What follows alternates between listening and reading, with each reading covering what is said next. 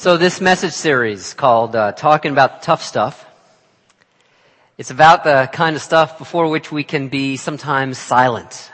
Silence in awe or in shame or just not quite sure how to start the conversation. Not so this morning. Many of us, judging from the conversations I've had with you individually over the last couple months and going into this last month of the presidential election, most of us don't have any problem at all talking about politics. Not too much silence. Indeed, I think there are more words spent about politics right now in our world, or at least in our nation, than about any other thing than people are talking about. But within a spiritual community, within Wellsprings, within a religious place, the challenge is always to talk about politics the right way. To talk about it with the right heart, so that we are not replicating some of the ways of talking about politics that we find in the wider world that perhaps are not so enlightened. So I have two quotes this morning that really ground what I'm going to say. You can find everything that I'm going to say right in these two quotes. The first is the summer of 1991, I took a class in Berkeley, California, at the University of California. Woo! Bears, right? Bears? All right, awesome, great. I took a class there. They have a winning football team? Are they doing well? I don't know. I took a class there, and I took a law class. I had never really taken one of those undergraduate, but I figured I wanted to take a law class, so I did that between my junior and senior year. And the class was taught by a great old sort of Yankee, Republican, civil libertarian, really cool kind of guy. And this is what he said his philosophy on politics was. And mind you, he had dedicated his entire life to the teaching of law and politics. He said this, that politics is a sixth-rate activity. And there are only 6 gradations he was talking about to begin with. Politics is a sixth-rate activity. But it is an activity, although sixth-rate, that if it is not done well, will absolutely screw up activities 5 through 1 that are of greater importance. The second quote was from Martin Luther King Jr. He said, it may be true that a law cannot make a man love me, but it can keep him from lynching me, and I think that's pretty important. A law cannot make a man love me, but it can keep him from lynching me, and I think that's pretty important. So basically it comes down to this, so I'm going to say today. 1, that politics are essential, but not ultimate. And 2, if politics have become ultimate in our life collectively or in your life individually, I want to say something has gone really wrong. Essential, important, not ultimate. Now, I base this truth in one of, for me, the most important understandings of what it means to be human and to have legitimate, deep core needs that need to be filled as we move through this life. Can you show the slide? Maslow's hierarchy. Any of you remember this? It's good stuff. Now, it starts out at the bottom of that pyramid, at the base. It talks about basic physiological needs, and above that, security needs. But once we get up to that sort of core area in yellow, and all the way up to the top in purple, I think there's some real important cutoff points between what our political lives, what our lives as citizens can provide us, and the difference at the top, from the middle to the top, between what we are talking about when we are talking about ourselves as religious, as spiritual people. This hierarchy of needs, I think, very much the base, the physiological, the security needs, these are the kinds of things that I think can be and should be answered in the way I see the world by our politics, by our system of governing ourselves as Americans. But once we move a little bit higher on towards the top of the pyramid, towards the apex, towards what Maslow really identified as that absolute pinnacle of who we are, the need for self-actualization, for transcendence, for a depth of love and purpose in our lives. These things, I think, cannot really ever be addressed by our political life. They are the kinds of things that perhaps the most astute observer of American life that ever was and came a long time ago, for 200 years ago, Alexis de Tocqueville, a Frenchman who took a look, and if you ever took this course, it comes in 2 volumes. It's about 1,200 pages. It's called simply Democracy in America. Now, some of it's really dry, but some of it's really beautiful. He said that the incomplete joys of this world can never fully satisfy the human heart. The incomplete joys of this world can never satisfy the human heart. And I think that's absolutely true of those things when we're talking about security and the physiological stuff. They are necessary for our development as human beings. But the problem is, some of those deeper joys, the religious aspect of ourselves, cannot really be addressed by our political life, I think, regardless of our political persuasion. The problem comes in our politics when we want it to do the work of ourselves or our heart or our spirit. And we saw a very pointed example of this past week. Perhaps some of you, in reading the news, reading online, wherever you saw it, saw that there were a couple dozen pastors in a variety of churches sort of spurred on, egged on by a conservative legal foundation that very openly were standing where I'm standing and endorsing a political candidate for president, according to their interpretation of their Christian faith. I'm not going to do a liberal religious version of that. I'm not going to do it because, one, I don't want to place in doubt or in jeopardy our tax-exempt status.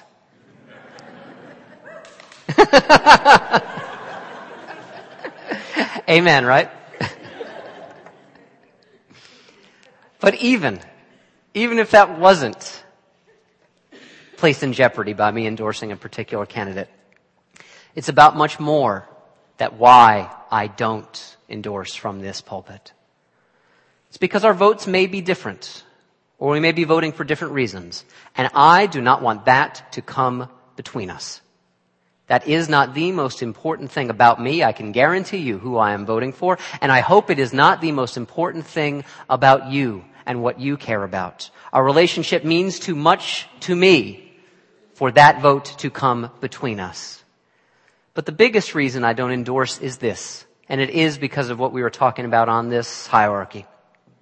Government works necessarily from the outside in trying to provide some of those baseline needs. Spirituality and religion, it works from the inside out. Spirituality calls us to love and to awakening and to compassion and to transcendence. Politics and government calls us to citizenship. Both require commitment, but they are commitment of a very different order. Now, an example I want to give you this morning to talk about these two different ways of seeing this relationship with our politics is this. A hypothetical next-door neighbor who I do not have, but imagine that I do, whose dog continues to, day after day, poop on my front step. Imagine that. Now, what I want most profoundly is for that dog to stop doing its business where I step my feet out of my house every single morning. I don't particularly care how that stops. If it takes the threat of fines or citations to keep my yard, my front step, free of your dog's poop, so be it. If it takes the law to do it, that's okay. But from a spiritual perspective, the guy who lives next door to me, is not just the guy who lives next door to me. I would like to consider him my neighbor in the truest sense. My neighbor who I am called upon as someone who is committed to my own spiritual awakening to try and love, to try and talk to this person and see what the deal is. It could be that maybe this dog is absolutely beloved to him and this dog has gotten sick, and the most this dog can do is take 2 steps out of their front yard right into mine and create a mess. It could be that maybe this man is incredibly stressed out, losing his job, maybe losing a spouse, and maybe he's just lost a sense of mindful connection to the responsibility with what my yard is supposed to be like. When I treat the person who lives next door to me as my neighbor, I can start to learn these things. But you know what? Chances are the person who lives next door to me is just a thoughtless jerk. And no matter how many times I go over across him and treat him as my neighbor, there's nothing I can do about it. At that point, I am more than happy to tax the hell out of every time that dog does its business in my yard.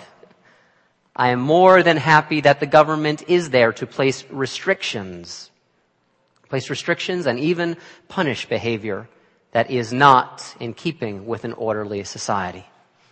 See, when we talk about spirituality, beyond our politics. We're talking about love that brings a reward. Law sets limits. Now, I am not so naive to think that punishment is unnecessary or restrictions on behavior are unnecessary in society. I'm not an anarchist, and I'm not so naive to think that every time I speak in love, love will win out. That is not always the way life is.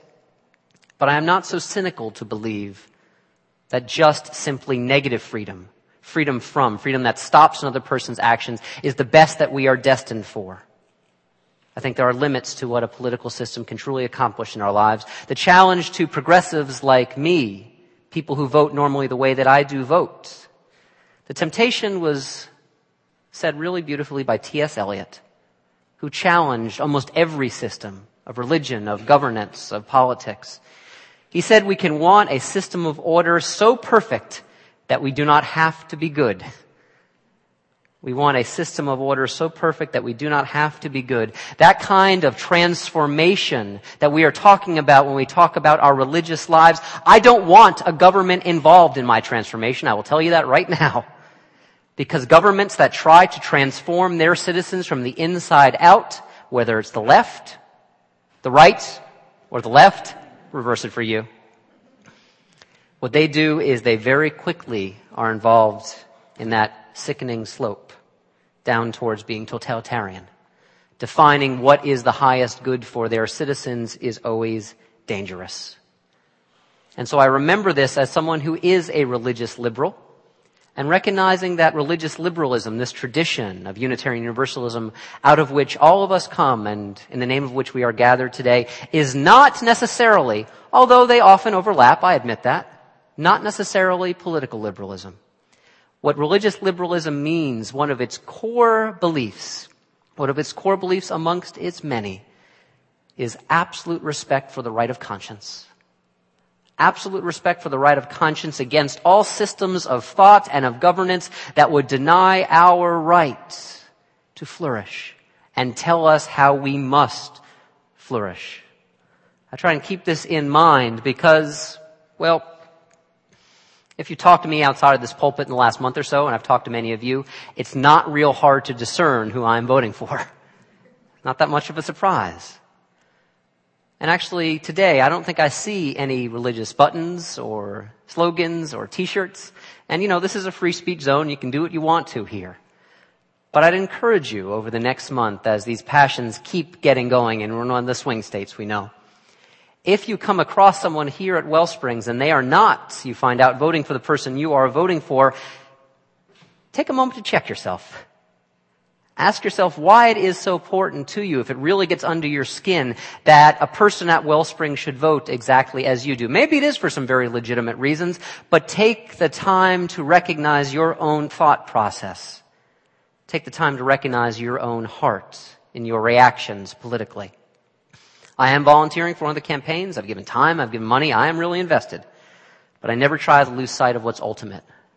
And what's ultimate is this: that there is no easy calculus that reduces our identity to a political affiliation here at Wellsprings.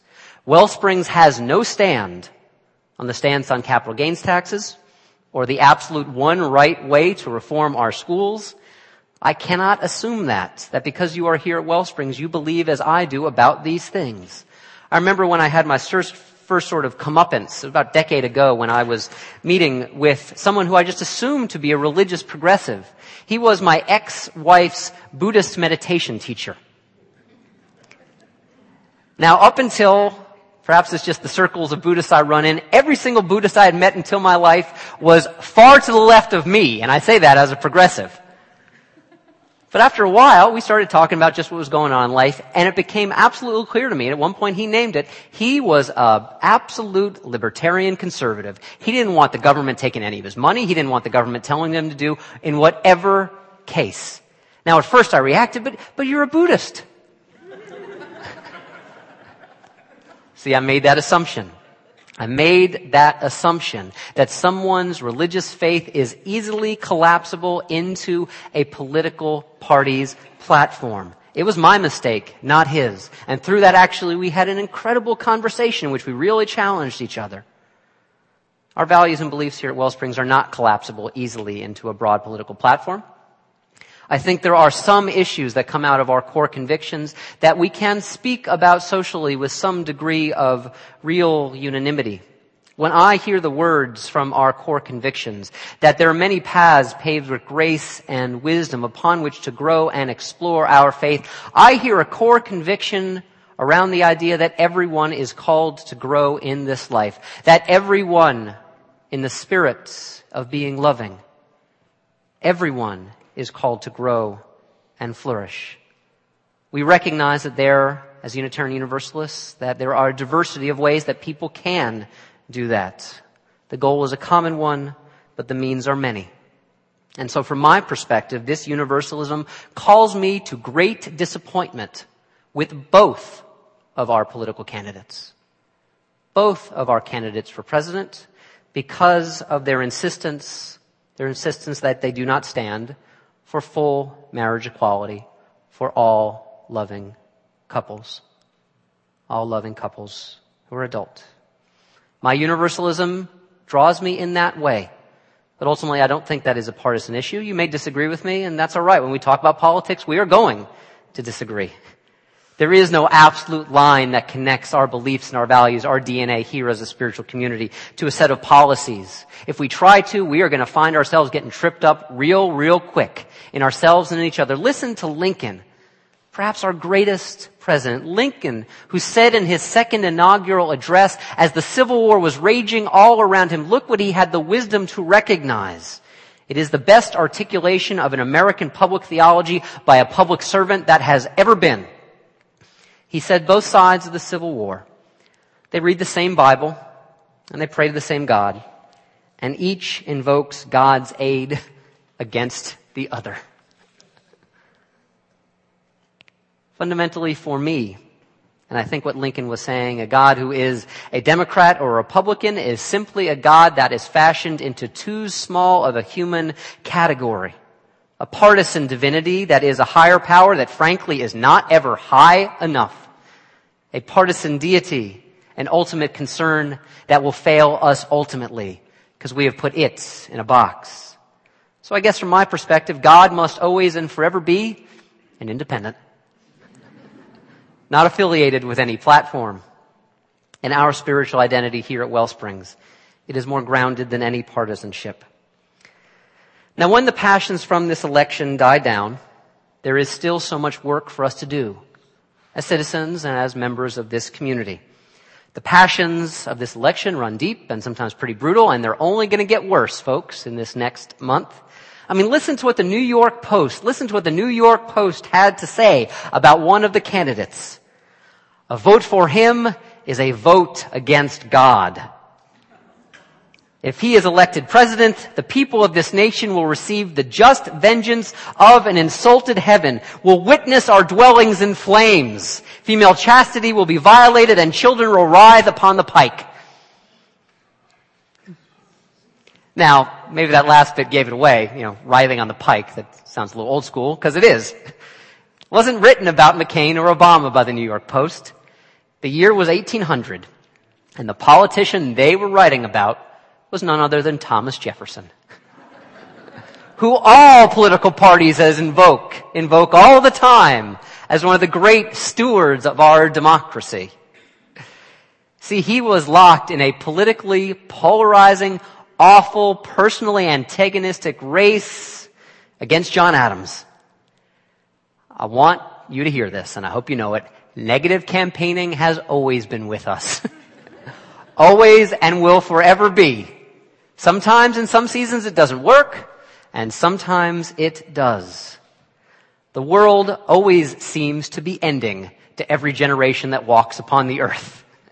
And the stakes, I tell you, of course, have never been greater. And we believe that 4 years ago, and we believe that 4 years ago, and we believe that 4 years ago, and we'll believe it 4 years from now, and 4 years after that, and 4 years after that. I do believe there are important things, very critically important things, that are in our midst, that are at stake. But do not buy the lie that our age this time is unlike any other that has ever been, and this is the absolute crucible. Every age wants to believe that, and it is a lie. See, because when we can recognize this lie, what we also see is we are returned to the everydayness importance of what matters to us most. The everydayness of service and compassion and justice and love, not waiting for some big hoo-ha of a quadrennial election every 4 years. We can wait to put our best selves on display. In one of the many, many morals and meanings that still spins out of the day of September 11th, 2001, perhaps you did it. You went and gave blood afterward. You know the most important donations that were given on September 11th? Or after September 11th? You know when they were given? September 10th. Because in the everydayness of people who chose to give their blood when nothing catastrophic was going on, that was the blood that was needed when we were attacked. That's the call to be involved and to be engaged. Not just as citizens, but also as people of faith. Because I've been talking, I know this morning, about the limitations of what I think government and politics can do. But I absolutely disagree with those people who say that people of faith, like us, of a certain kind of faith, have no role, ought not to be engaged in political life. There is no neutral ground here. Hostility to religion, and those people claim that hostility to religion makes you a better citizen than being a religious person, that's a lie. There is just as much perspective in being hostile to religion as there is in and being an adherent of religion. If we come to the public square, if we come to political policy issues with no part of our identity intact, we will have no way to make a judgment about what is right or what is wrong. The difference is this, and I think all of us try to do this. I know I do. The difference is this, and that in making arguments about what is in the public square and what is in the interest of the public good, is that we try not to make those arguments solely on sectarian grounds. You know, the kind of politicians, the kind of religious leaders even more, who said, you must vote this way because God commands it. You must vote this way because God commands it. That is entirely different from arguing as a grounded spiritual person, but recognizing that we do not absolutely all of us need in the society a common theology, even if our perspectives are informed by spirituality. The model for this that still is the most excellent in our history is the movement that Dr. King led. His community was a community of prophetic Christians rooted in the black church experience. But if you read Dr. King, and I encourage you to, if you read Dr. King, you see what he did all the time is he never appealed to the common good by way of his own sole sectarian faith. He spoke to that American creed, that belief in fairness, and the belief that all of us are created equal, that goes beyond and transcends any particular denomination. And when it came to his movement, it was very much grounded, and we cannot understand it without understanding that it was grounded in a particular Christian understanding of redemptive suffering. That violence and evil is to be resisted even if it brings us harm. That was his understanding, his incarnation of his Christianity. But it was also grounded, if you read Dr. King, in what Gandhi called satyagraha, soul force, the absolute capacity of our spirits to resist what is evil, to resist it absolutely, but to resist it non-violently. But even more, why the civil rights movement was able to transform our society. It spoke that common language that knows no theology, and the people who led the civil rights movement were very aware of what they were putting themselves in harm's way of. And they were very aware that when people, decent people who perhaps wanted to stay on the sidelines, saw the dogs and the hoses and the beatings and the killings, that is when a common morality for almost all of us clicked in, that transformed us and our society and transcended any sectarian life. I think finally what politics must do, if we are people of faith involved, is it must be grounded and it must be humble. We must be grounded in who we are and also humble about the fact that other people see things differently. At Wellsprings, politics do not come first. This is not our primary call, and it is certainly not my primary call. We are not the religious wing of anyone's party. Week after week, I always try to put the message of spiritual growth first. If you want primarily what I call op-ed preaching, and there are many great preachers out there who do that, there are plenty of churches where you will get that. I will not give you a lot of that here. And it's not because I can't. It's because I'm not called to do so. My call in being before you week after week is to live inside of and lead inside from, our beliefs and our values. As we continue to grow here at Wellsprings, and week after week we see it, the social implications of who we are and what we believe will become more important. Because as we grow, we will have the opportunity to do even more good in our world. We are called as religious people to interpret the sufferings and the struggles of our world in light of our spirituality and our religion. And I have to tell you, as we do more of this, it will become more challenging. It will become more challenging for us. And that is why we put spiritual growth first. I have been in religious communities that do justice work and work in the community wonderfully, and I've been in communities that do it really poorly.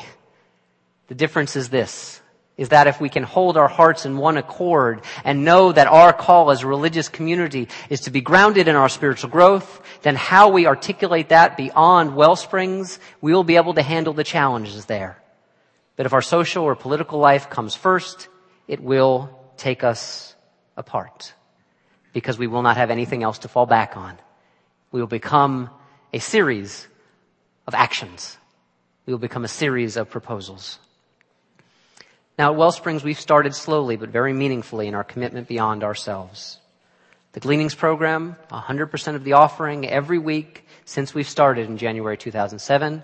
You heard about our Habitat for Humanity house that we're building, our connection with the CARES Food Network. Just this week, I got a letter from a neurological social worker at CHOP, at the Children's Hospital of Pennsylvania, because we were able to, I know some of you were called upon to do this if you had young kids, we reached out to you. We were able to give clothes to a young woman, a veteran of the Iraq War, who had to move from Florida to Pennsylvania because Pennsylvania has a better children's health care program because her child was sick, and they had no winter clothes.